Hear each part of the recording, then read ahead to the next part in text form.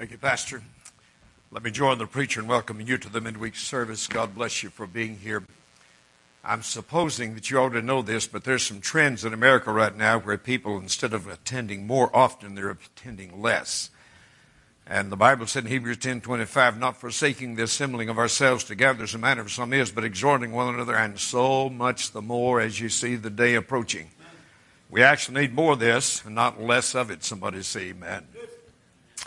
Anyway, it's a blessing to be here tonight. I always enjoy coming here. Appreciate this ministry. Appreciate your pastor and the work God's used him to do over the years.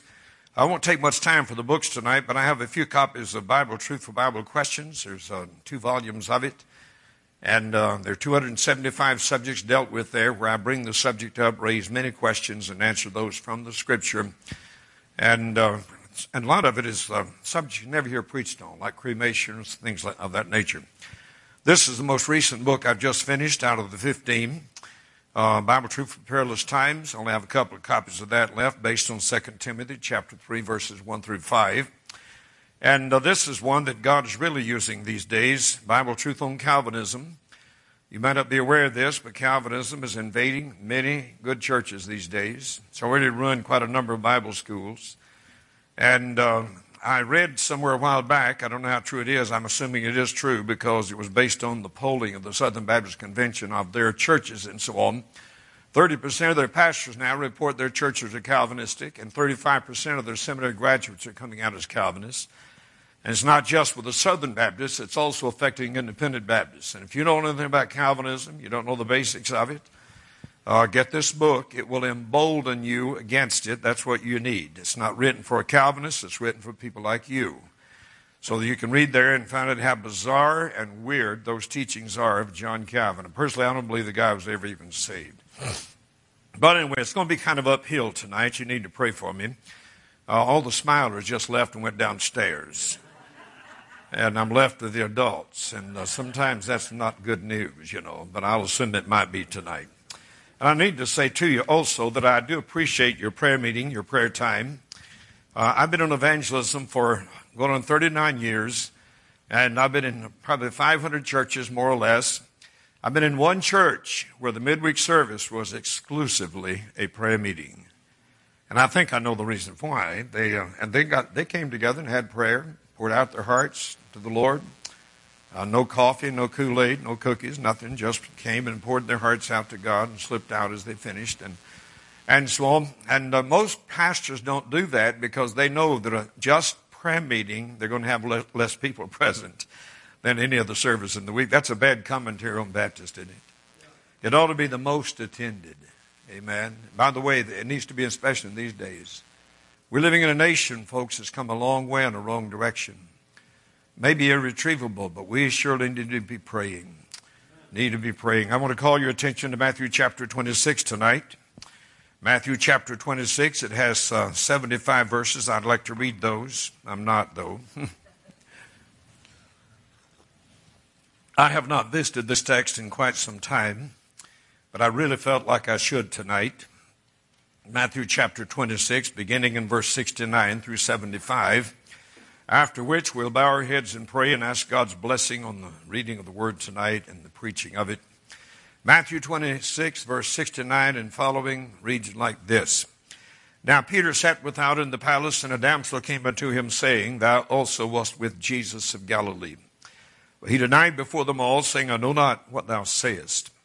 When he was gone out into the porch, another maid saw him and said unto them that were there, This fellow was also with Jesus of Nazareth. And again he denied with an oath, I do not know the man.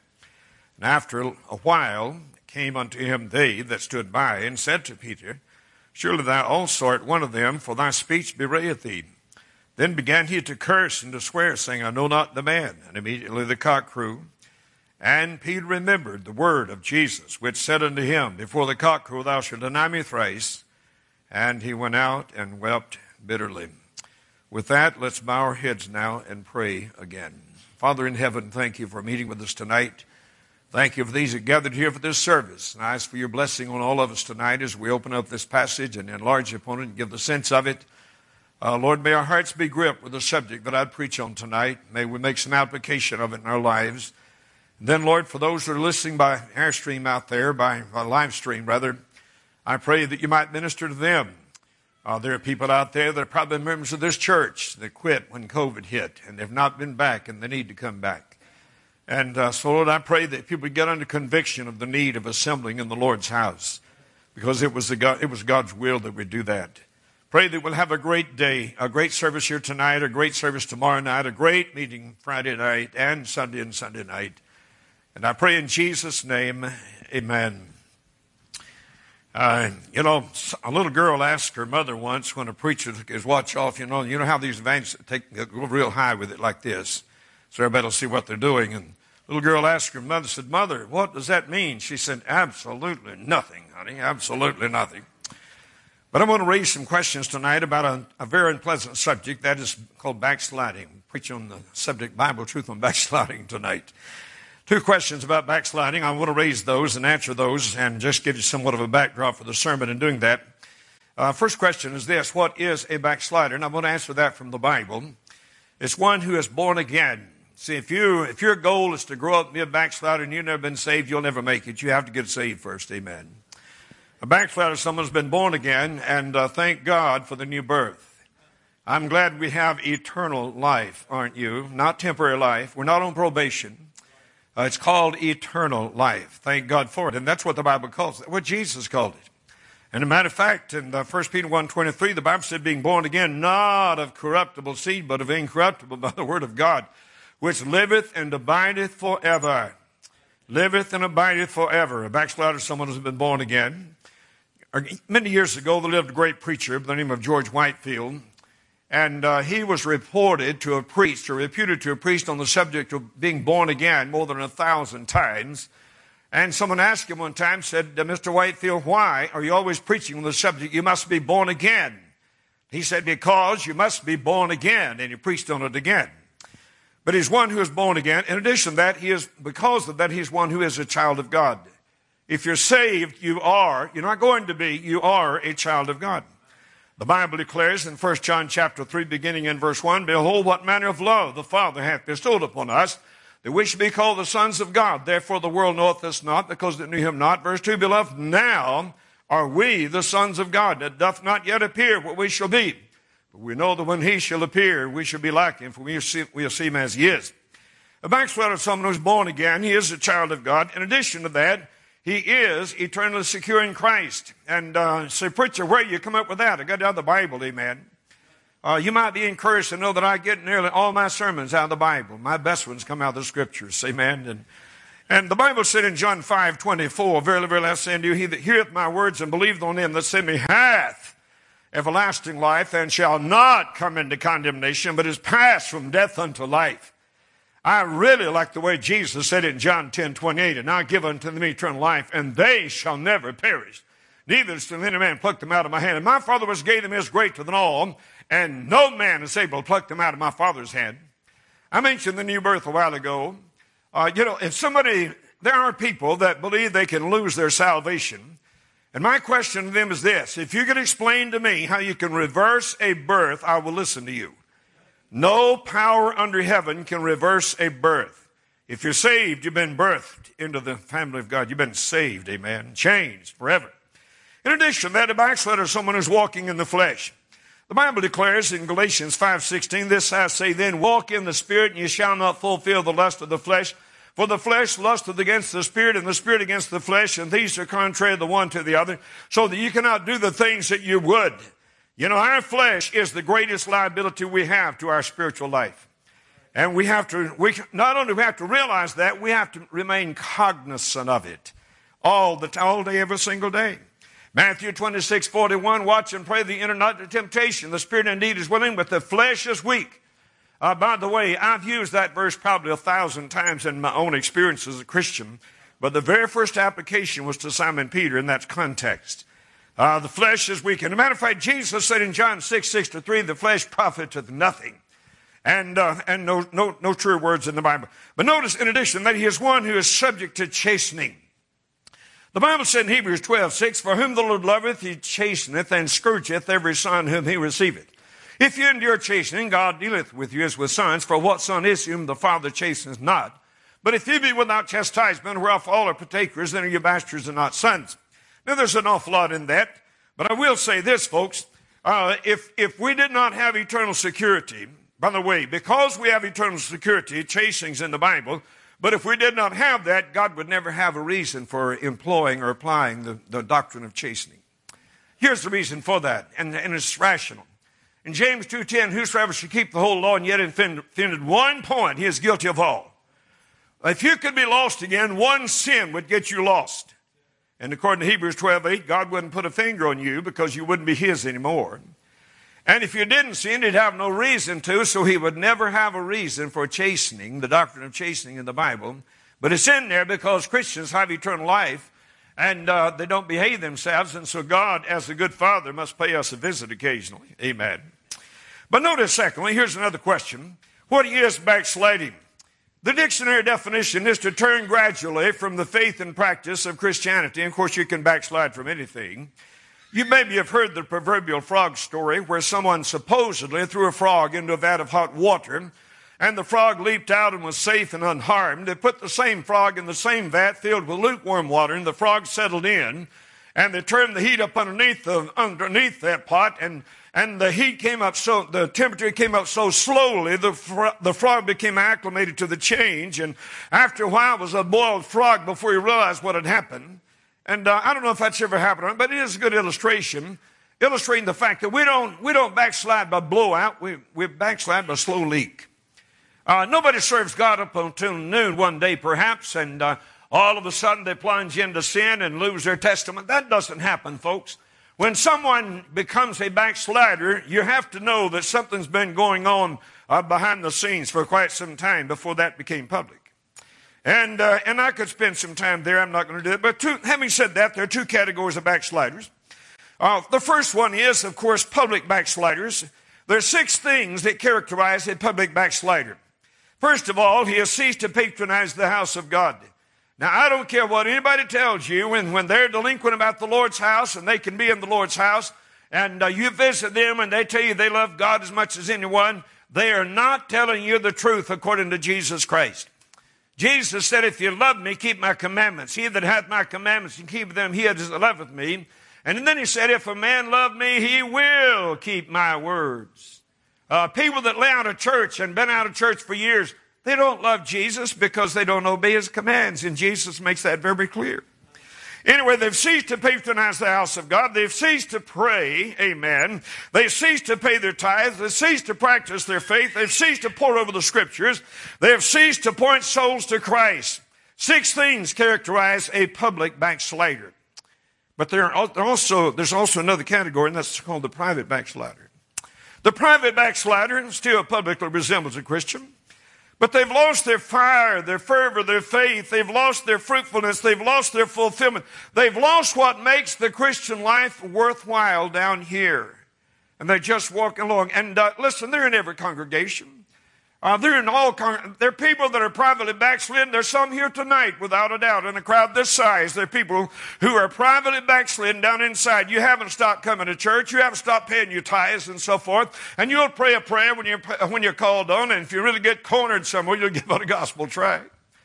It's hard to get people to give out tracts these days. You know that?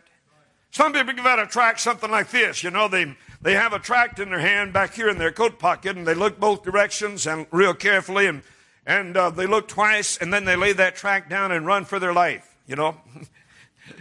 But they've lost their fire and fervor. They've lost the unction and urgency. Their private backsliding. By the way, all of us know something about private backsliding. Somebody say amen. I'll tell you when to say amen, so you'll be listening. The Bible says in Hebrews 12:3, for consider him that endured such contradiction of sinners against himself, lest to be weird and faint in your minds. You know what that's really saying to us in relation to what I'm saying here? As long as you live cognizant of what it cost Jesus Christ to save you, you'll never find a human reason to quit on God. However, when you start thinking about what it's costing you to serve him, you'll find some human reason to quit on God. And people do that. And most of us have had some experience in that area.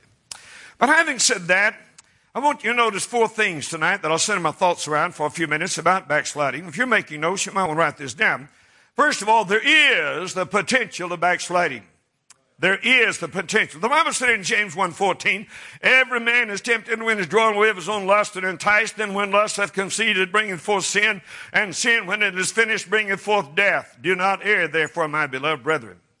Every man is tempted when he is drawn away of his own lust and enticed. Two very important things to keep in mind about that. One is this: the exceptions are none. I'm no exception. You're no exception. As great a Christian as your pastor is, he's no exception. There are no exceptions. You see, the Bible said in verse 31 of this chapter, all ye shall be offended because of me this night. Now, where I came from, all means all, and that's all means. Amen.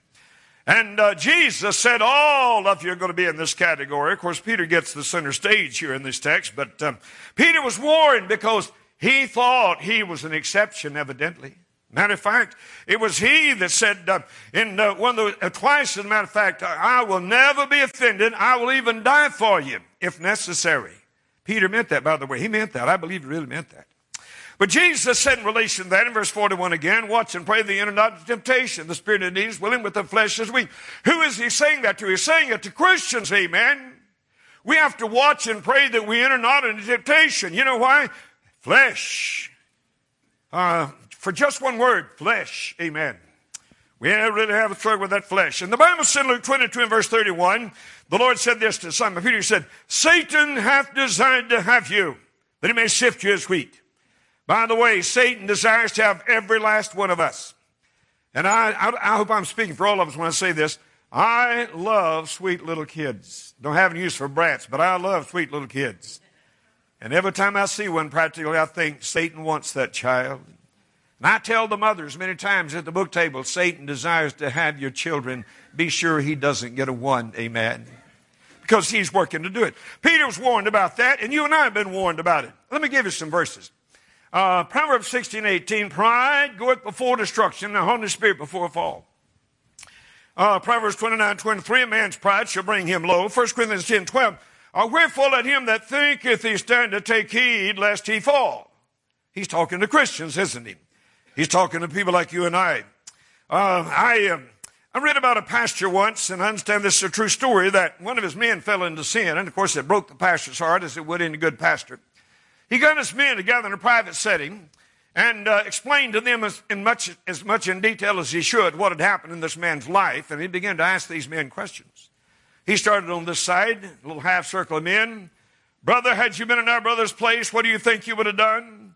That brother said, Pastor, I assure you, had I been in his place, I would not have done it. He did.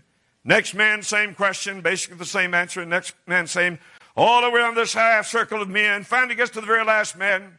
He said, Brother, had you been in our brother's place, what do you think you would have done? His eyes welled up with tears. His voice began to tremble. He said, Pastor, I fear greatly, had I been in our brother's place, I would have fallen lower than he did. The pastor very wisely said, Dear brother, it's you I want to go with me to visit our brother who has fallen into sin, because you know why? There are no exceptions. There are no exceptions. You see, the Bible said in Galatians 6:1, Brethren, if a man be overtaken in a fault, ye which are spiritual, restore such one in the spirit of meekness, considering thyself, lest thou also be tempted. You know what he's saying? He's saying, hey, you're no exception. Nobody's an exception. A man fell into sin, we'll go out and try to win him back, with love and tears and so forth, realizing that it could have been us.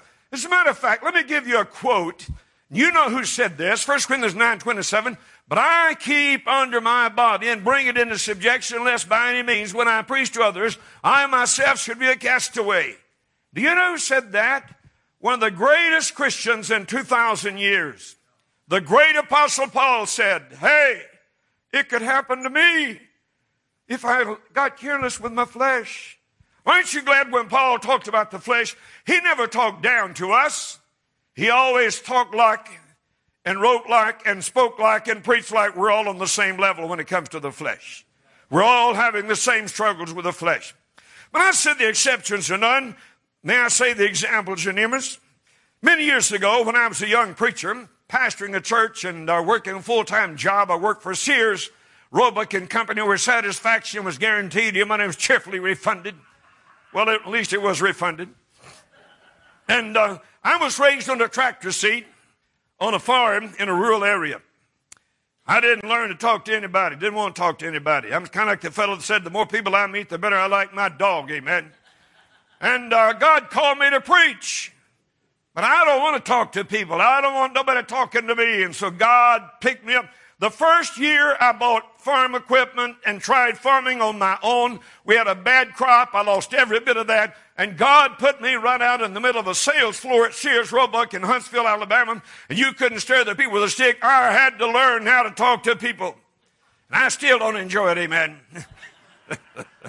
My wife could tell you I can ride a half day in the car and not say a word. And we've had some interesting conversations because of it. But anyway, I was working one night and I would drop a word of witness or a little tract or a card or something, just not supposed to do it, but I'd do it anyway when I felt like I could, to a customer. And this lady was looking at one of the items I was supposed to be selling, and she discovered that I was a Christian. And she's a religious person too, not of our persuasion, but a religious person. And so we were talking about that, and she learned that I was a Baptist.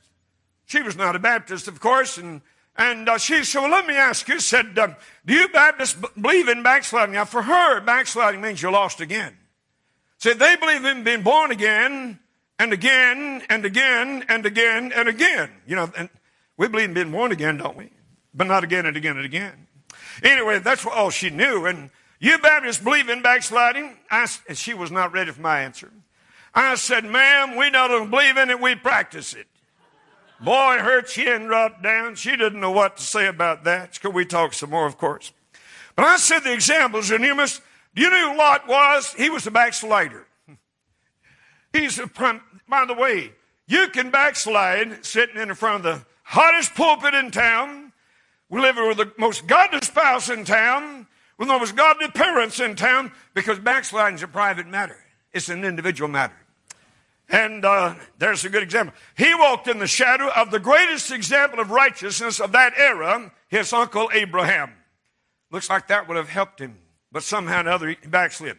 But notice Saul in the Old Testament, the first king of Israel. You know what the Bible said about him in 1 Samuel chapter 9 and verse 2? A choice young man and a goodly, and there was not among the children of Israel a goodlier than he. He was tall, dark, and handsome. He had been voted most likely to succeed. God chose him, said wonderful, commendable things about him. And things went okay for a little while, but then they started going downhill, and it went downhill until God cut him off. By the way, ultimate chastening is death. God cut him off. And you remember he had that conversation. And I'm trying to think of the passage. I'm entitled to forget because I'm almost 80, folks. I'm entitled to forget. Anyway, Saul's a great example of that. The Bible said, and by the way, David backslid too. Can you imagine this? God said something about David never said about anyone else. Acts 13:22, a man after God's own heart. By the way, do you know why David backslid? He was in the wrong place at the wrong time, and he lived in a body of flesh. He shouldn't have been there. By the way, neither should Bathsheba have been there. Amen. She carries part of the blame in that. But David backslid, a man after God's own heart. Can you imagine that?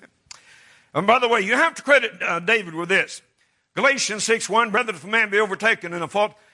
David was not out there premeditatedly looking for an opportunity to fall into sin. There's nothing in the text that indicates that at all. He was just in the wrong place at the wrong time, and it was his fault. But he fell into sin when he wouldn't have, because there's no premeditation involved there. There's a difference in that and someone just going out looking for some fun, amen. If you understand what I'm trying to say with that. And of course, we have Solomon, the wisest of them all. Solomon, it has to be said, folks, Solomon was the wisest man who ever traversed planet Earth. God gave him wisdom exceeding that of any man who had ever lived or ever would live on planet Earth outside Jesus Christ. But you know, Solomon did some dumb things, didn't he? He married 700 wives. That's not very wise. And I'm going to tell you, it goes downhill from there. You got 700 wives, you got 700 mother-in-laws. You know, I've tried to calculate Solomon's income. He had a fabulous income. And I'm pretty good in math, but I got lost. I could not do it. But with 700 wives and their mothers and a super Walmart close by, they could have broken Solomon up. I have to be careful what I say about Walmart when my wife's listening, because she patronizes that place. She has a little Toyota Honda. Not Honda, Highlander. And you won't believe this. You can start down 431 and that car headed down toward Walmart, and you turn the steering wheel loose, it turns in all by itself. I don't know how true it is, folks, but I heard a while back there's a Walmart burned down near Atlanta and left 2,500 women homeless. I don't know if it's true or not. I'm just telling you whatever. But listen, it's not just individuals like Lot and Saul and David and even Solomon. It was whole churches. For instance, illustration, Revelation chapter 2, verses 1 through 7. We have the little mini epistle written to the Ephesian church. A highly commended church, probably more than any of the others. But right in the middle of that 7-verse context is verse 4. Nevertheless, I have somewhat against thee, because thou hast left thy first love. Would you like me to translate that? You're privately backslidden. You've left your first love. You know what a public backslider is? That's someone who used to be a private backslider. You know what a private backslider is? That's someone who's going to be a public backslider unless they get it corrected. Anyway, the Ephesian church died from the pages of history. There is the potential of backsliding. There's also the process, if you want to write that down. Two facts are obvious. Number one, it is the fact that Peter backslid. See, before the fact, the three things impressed me about him. He evidently was a saved individual, if any disciple was. Here's why I say that Matthew 16, verse 13, when Jesus came into the coast of Caesarea Philippi, he asked his disciples, saying, whom do men say that I, the Son of Man, am? And they said, some say that John the Baptist, and some Elias, and others Jeremiah, one of the prophets. He saith unto them, but whom say ye that I am? And Simon Peter answered and said, thou art the Christ, the Son of the living God. He gave the clearest declaration of faith to any disciple. He did that again in John chapter 6 as well. He is evidently a saved individual. And in addition to that, he must have been and was an inner circle disciple. You see, in Matthew chapter 17, in the first 8 verses, Jesus went up on the Mount of Transfiguration, and he took with him Peter, James, and John. You know why? They're inner circle disciples.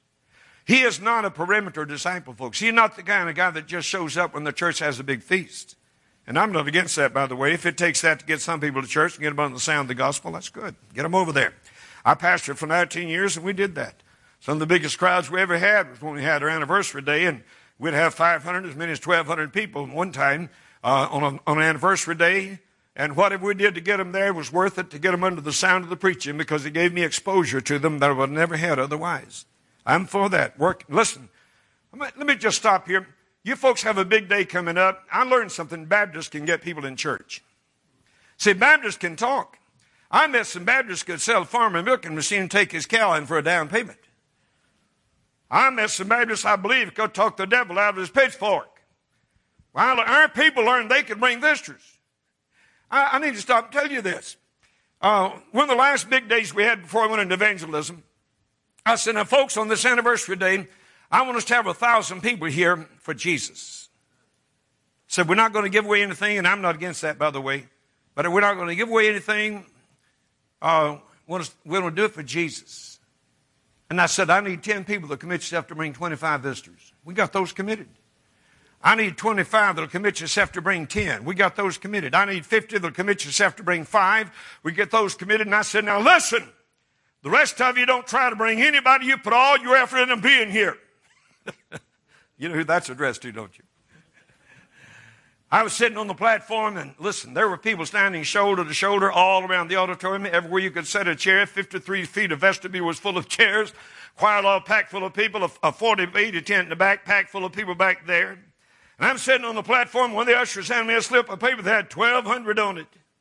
You'd have thought I would have sprang to my feet and said, hallelujah, glory to God. I sat there, though, and I got angry because at least 40 more people said they'd be there that didn't show up, and I was angry about it, amen. But here's why I'm telling you that. I'm not telling you that for any reason except this. You can bring people to church. And I want to tell you this since you brought it up. In our culture these days, we have a lot more success in getting people converted in the church house under the inspiration of a great meeting where the Spirit of God's in charge of it than we're having just at door to door. Now, I'm not saying we're supposed to knock on doors until the Lord comes back. But it's harder to get people. You ask people if they're saved these days, most of them will say, saved from what? They have so far to come. You know what they need? You need to bring your loved ones, your neighbors, and your friends, your fellow employees. You need to get them under the sound of good inspirational singing and fellowship of the best people in the world and the preaching of the Word of God. God has a good opportunity to bring conviction on them and bring them to Christ. Anyway, that was not part of my sermon. I just thought I'd throw that in. There's no charge for that. Peter was with Jesus on the Mount of Transfiguration. Listen, when Jesus went down to Jairus' house in Mark chapter 5, and his little daughter had died by the time he arrived there, he said, she is not dead, she's merely asleep. They laughed him to scorn. He put everybody out except Peter, James, and John. And listen, in the garden, when he went a little further, he took Peter and James and the two sons of Zebedee, Peter with him a little further. I'm saying that because he is an inner circle disciple. He is a saved individual. And by the way, added to that is this. He is the one who is recorded as audibly swearing that he would never forsake Jesus. Matter of fact, in verse 33, yet will I never be offended, he said. And in verse 35, though I should die with thee, he said. And I believe he meant it. I believe he was serious about it. But it is the fact that process is involved.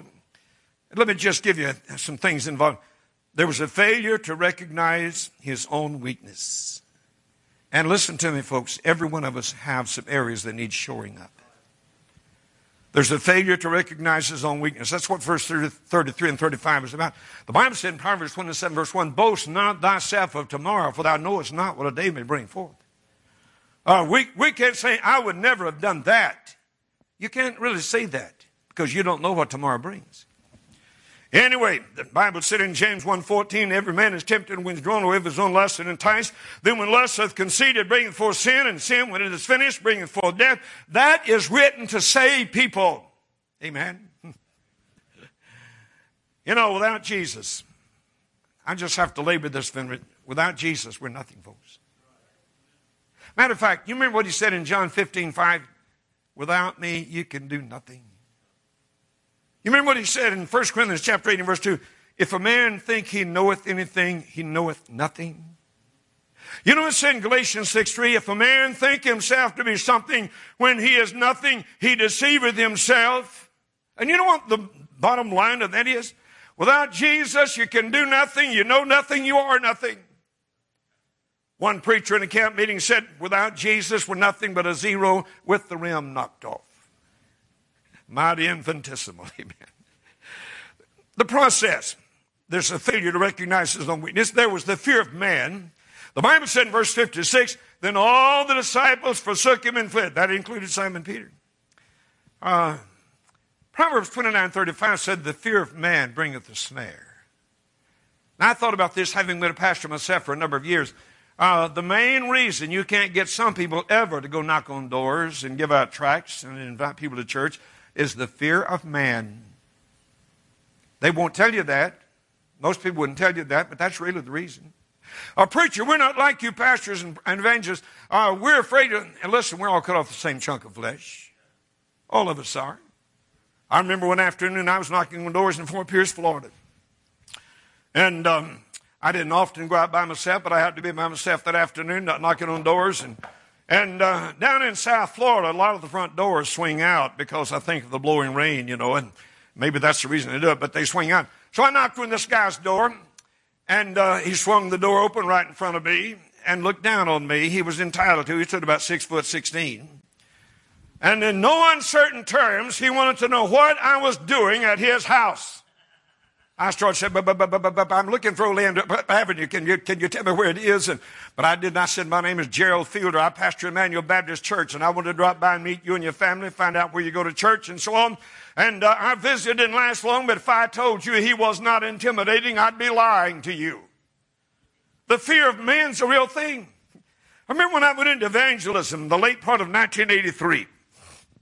Dr. Charles Keene was preaching a stewardship meeting in our church in Fort Pierce, and I had a burden to go into evangelism, and we're sitting in a restaurant one day, and just he and I looked right across the table, and I told him about the burden of my heart, and he'd only met me one time before that, and he listened very sensitively and very sympathetically, and after a while, he looked me right now and he said, I'll tell you what I want you to do. I want you to resign your church and come to Milford. I've been praying for 2 years for God to give us somebody to work out of our church that will preach in any church of any size, anywhere. And I'm sitting there thinking, brother, I wouldn't do that if I were you. You don't even know me. But he did. I moved to Milford, Ohio, 1,000 miles north. Got a cool reception. It was 20 below zero. That's cold, buddy.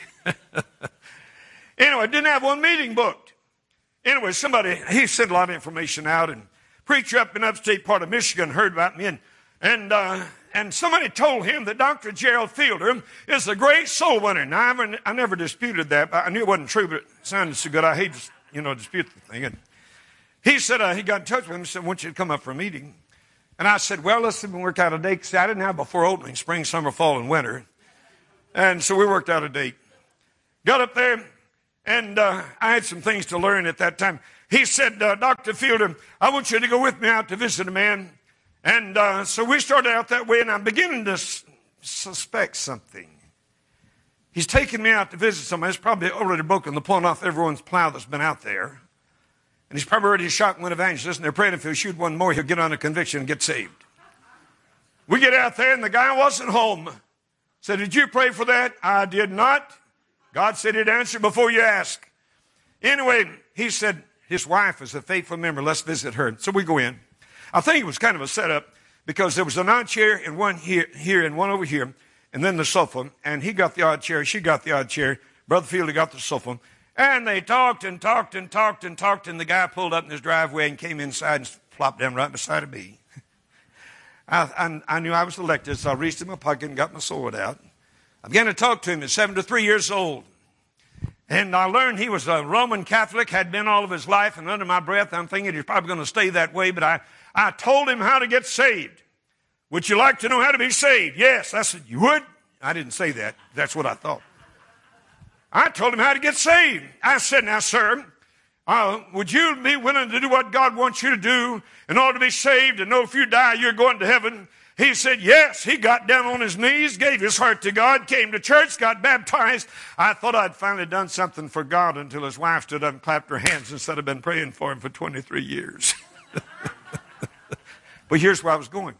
Went back for another meeting, and the pastor said, Dr. Fielder, he said, I want you to go visit a man, and one of my deacons is going with you, and I figured that out. He wants to get that deacon knocked off, and he doesn't mind sacrificing a good evangelist. And so we go over to the guy's house, knock on his door, and he said, come in. So we go in. Here he is sitting at his kitchen table here, and the entrance and exit's here. I took a seat here. The deacon took a seat over here.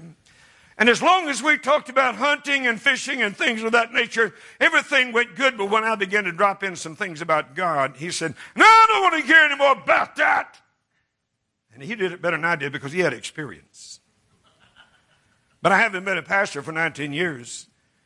I'm hard of hearing. A lot of things go right over my head. I just kept dropping in something about the Lord, and finally he rose up like a giant serpent, leaned across the table, put his finger almost on my nose and said, I hope you go to hell. Now, I've had people suggest it, but I never had anybody insist until then. And then he started prowling through a little table. They had a bunch of articles piled up here. He said, what's he doing? He's looking for a weapon. He's going to try to help me get there. Well, what were you doing? I was helping him look. I knew I'd feel a lot better if I had the gun than I would if he had it. Anyway, he didn't find the gun. And then he ran back. He said, in no uncertain terms, he wanted us out of his house. That deacon came by me so fast, he almost spun me around in my coat. But Brother Fielder doesn't like to be pushed. I learned that pastoring a Baptist church. What I'm saying is if I'm at the red light and you're behind me and it turns green, you better not blow your horn. Because if you do, it's going to take us longer to get started. Anyway, after what I began to feel led to navigate toward the door, I finally got to the door, and I kind of looked back around it, and I said, Bill, don't you ever forget this. The Lord loves you. Don't ever forget that, Bill. I got a phone call a few months later. The preacher called and tracked me down. Said, old Bill got saved. Man, I went, because I knew if I went back again, I have to visit Bill, you know. And I'm so glad the guy got saved. There's the fear of man. There's the man following afar off. By the way, many Christians follow afar off. So what are you talking about, preacher? I'm talking about the fact that if your Bible is not interesting anymore, if it's boring to read, if you don't have any prayer life anymore, and you don't go soul winning anymore, and you don't give out tracts anymore, and you're slothful about your church attendance, you're following afar off, privately backslid. It's also the matter of fellowship with the enemies of Christ. You know what the Bible said about this in John 18:18? And the servants and officers stood there who made a fire of coals, for it was cold. And they warmed themselves, and then it said this, Peter stood with them and warmed himself. Have you ever noticed when you get cold spiritually, the world's music is not quite as repulsive as the pastor would have you think it is? And those worldly people out there, they're not quite as bad as the impression you gain under a hot sermon sometime or another, because you get spiritually cold. Fellowship with the enemies of Christ. That's a bad thing. I wish I could spend more time there. There's also a fierce denial of Christ. Did you notice that's number 5 in the process? It wasn't number 1 or 2 or 3. It's number 5. Peter would never have done that to start with. And by the way, a lot of saved people, when they get cold on the Lord and they begin to drift away, there's some things they just won't do right now. But if they keep going in that direction, sooner or later they will. That's what happened to Simon Peter. A denial of Christ. The Bible said in verse 74, then began he to curse and to swear, saying, I know not the man. Let me tell you what Peter was. Peter was a fierce defender and a fierce denier. When I pastored, every once in a while we get a family come through. A fellow comes in, and man, he is just on fire.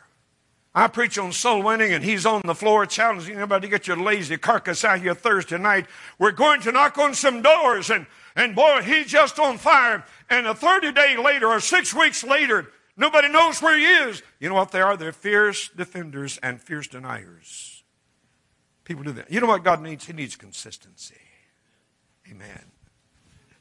There's the potential, there's the process, there's the pain. Now, listen, pain results from backsliding.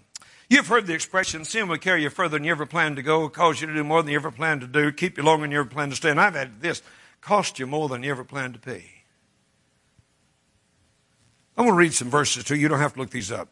Proverbs 1:31 said this, therefore shall they eat of the fruit of their own way and be filled with their own devices. Proverbs 13:15, the way of transgressors is hard. Psalm 7:15, he made a pit and digged it and has fallen into the ditch which he made.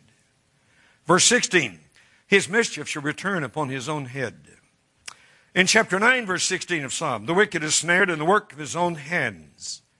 And then going to the New Testament, Galatians 6:7, be not deceived, God is not mocked, for whatsoever man soweth, that shall he also reap. You know, I grew up on a farm like probably several of you did. I knew what it was like to plant corn and so forth, and down south, cotton was our staple crop.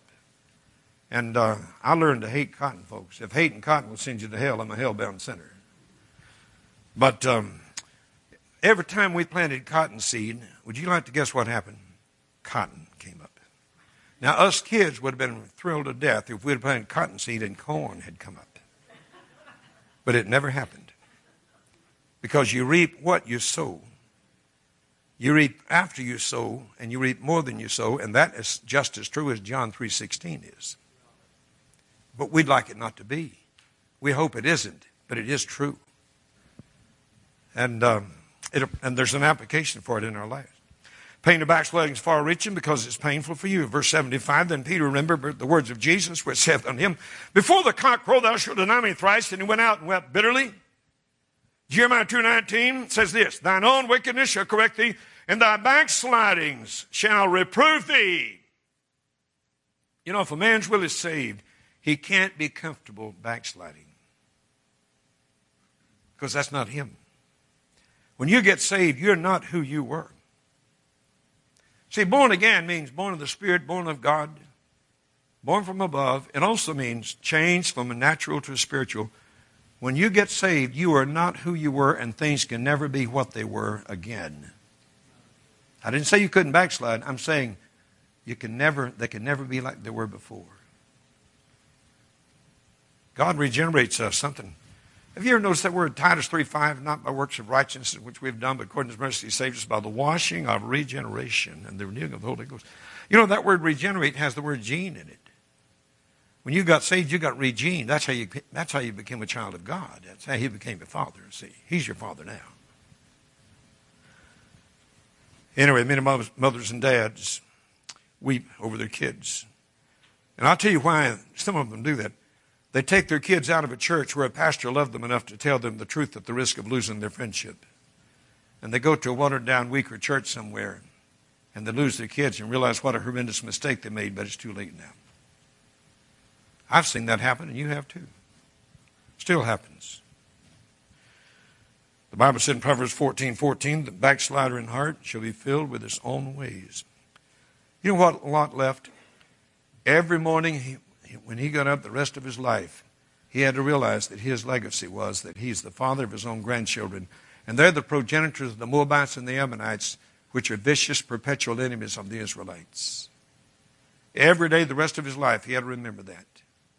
Can you imagine what David had to go through, thinking about what he had done and the consequences of it, even though he had repented and God had forgiven him? Consequences live. David said, my sin is ever before me. It's painful for you. It's painful for your family. If you don't believe it, check with Achan when you get to heaven. You know what it cost Achan? You know what gold, silver, and clothes in Jericho cost Achan? You know what it cost him? It cost him his wife, his children, and all of his possessions. He lost it all. Died a horrible death at the Vale of Achor, which means the Valley of Trouble. With David, sin invaded his family, left death in its wake for years to come. But I'm going to add something else to that. It's not only painful for you personally and your family, it's also painful for your Lord. The Bible said in Hebrews 10:3, the just shall live by faith, but if any man draw back, my soul shall have no pleasure in him. And I thought about Jeremiah 3:20. Here's how it goes. Surely as a wife treacherously departed from her husband, so have you treacherously departed from me, O house of Israel, saith the Lord. Now, what I'm saying by that is this. I believe God is saying, if you could get a handle on the pain a young man goes through when his bride forsakes him for someone else. One of the most terrible pains a young man can ever have is when his bride forsakes him for someone else. I believe God's saying, if you can get a handle on that, then you know how I feel when you forsake me. Surely as a wife treacherously departed from her husband, so have you treacherously departed from me, O house of Israel. So I've never thought about Jesus being in pain over my backsliding. He is. He is. Let me close with this. There's not only the potential of backsliding, the process, and the pain, there's the promise. You know what God does? He extends loving and open and forgiving arms to the backslider. Isaiah 1:18 said, come now, let us reason together. Though your sins be as scarlet, they shall be as white as snow. Though they be red like crimson, they shall be as wool. Mark 16:7.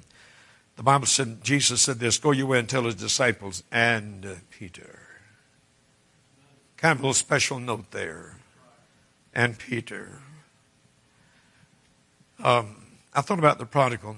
By the way, have you ever noticed the prodigal son did not cease to be called a son all the way through that process? And the Bible said that he was out in the hog pen doing something repulsive to a Jew anyway. And he came to himself. And he said, I'd be better off as a servant at my father's house. Not even a son, but just a servant than I would be out here. I'm going home. And I'm going to tell my father to just let me be a servant. And this, by the way, this was not a scheme. There's no indication that he meant it. He's repentant. And he started home. Before he ever got to that house, someone saw him coming. It was his old dad. I have an idea, though I was not there, that every day since that boy left, that dad looked down that road to see if he's coming back. That's the way fathers are. Amen. One day he saw him coming. And he sprang to his feet without a doubt. Shouted. Bring a ring for his finger. Bring shoes for his feet. Bring a robe for his back. Kill the fatted calf. My son's coming home. We're going to have a party. My son's coming home. That's more like what it's like than it is what the devil says. Oh, the devil tells backslidden people all awful things. I thought about a little girl by the name of Jenny, a little Scottish girl. She was the only child, and when she flowered into adulthood, she decided, like some young girls do, I want to go to the city and find my fortune there, and she did. And as it usually happens, the city wasted her. One day she came to herself. She said, I'm going back home. And she made it up in her mind, when I get there to that little cottage, if the door is latched, I'm going to interpret that to mean that I'm not welcome, and I'm going back to the life I've made for myself in the city. All the way home, she had the apprehension that it might be locked and that she might not be welcome. Finally, she drew near to the little cottage. She tried the door. It was unlocked. The light was in the window. She went inside. The mother realized someone was there. When she realized it was her daughter, they hugged and kissed and hugged and kissed and hugged and kissed. And finally the daughter said, Mother, I wanted to come back home. But I had decided if I were to arrive here and the door was latched, I wasn't welcome. I was going back to the life I'd made for myself. That mother said, Honey, there hasn't been a day or a night passed since you left that the door has not been unlatched and a light in the window. That's the way it is with God. I'm going to tell you something. If you've got cold on the Lord tonight, you need to use this altar. And coming back is just one little step. Amen. The Bible said God's just waiting for you to come back. He wants you to come back. And if we ask Him to forgive us, He does. If we confess our sins, He forgives us of our sins. You've been a good audience. You've listened well. I want you to stand. I want someone to come to the instrument. I'm not going to ask you to sing. Someone come to the instrument to play for us. You're in the invitation time. Father in heaven, thank you for the Word of God. I trust the Holy Spirit's used it tonight to be a real challenge to our hearts.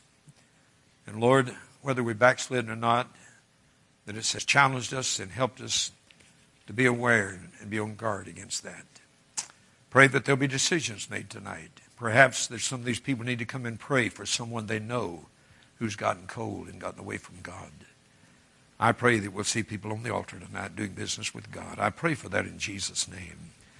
While our heads remain bowed and the music is played for us, if God's spoken to your heart, the altar is here. You come on, do business with the Lord. That's right, folks. Come on. Come on.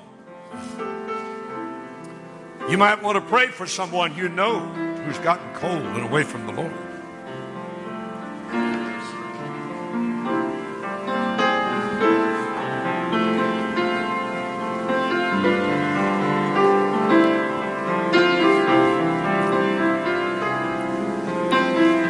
While folks are praying here and the music continues, I've had my time and this is yours.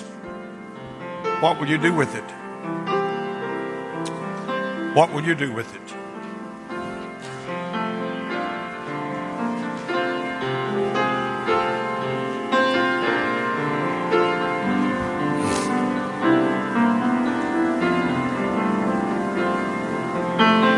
Do you still have a devotional time with your family? If you don't, you need to be in the altar tonight.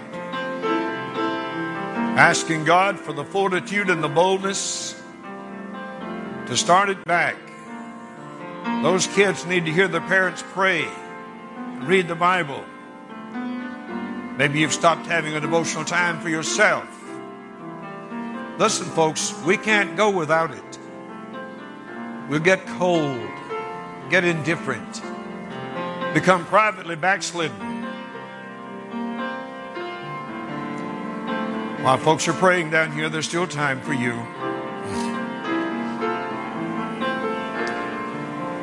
If you would obey the Holy Spirit, what would you do tonight?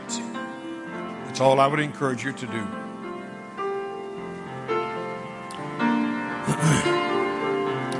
Father, bless as the pastor comes to close the service. However you've led him to do that, I pray in Jesus' name.